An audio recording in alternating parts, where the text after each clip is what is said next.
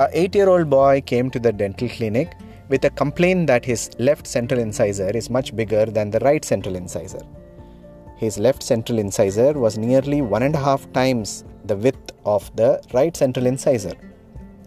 On counting the number of teeth in the left side arch, it was found to be one short and the lateral incisor was missing.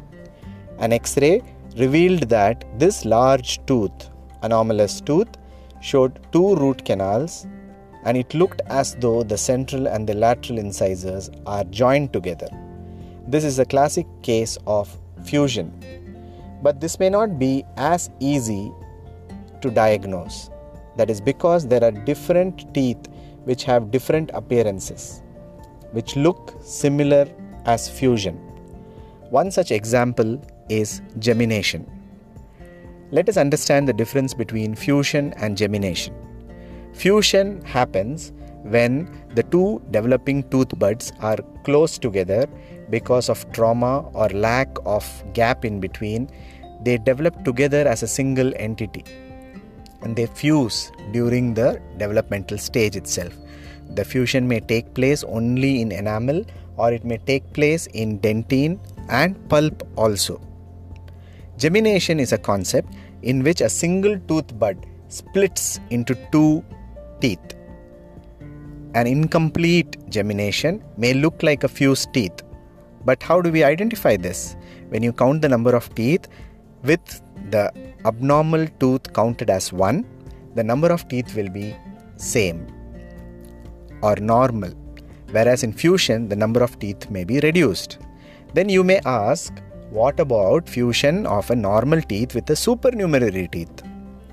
Yes, if that is happening, then the count will remain normal and still you will not be able to identify or differentiate between gemination and fusion.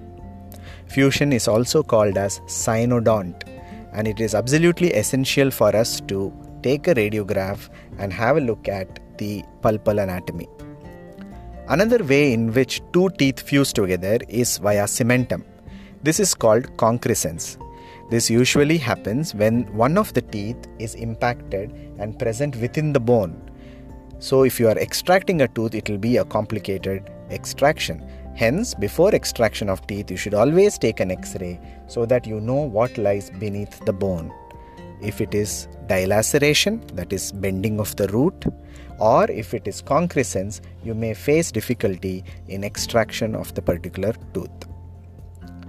Complete division of a single tooth into 2 is called as twinning. This is the end component of gemination. Incomplete splitting leads to gemination. Complete splitting leads to twinning.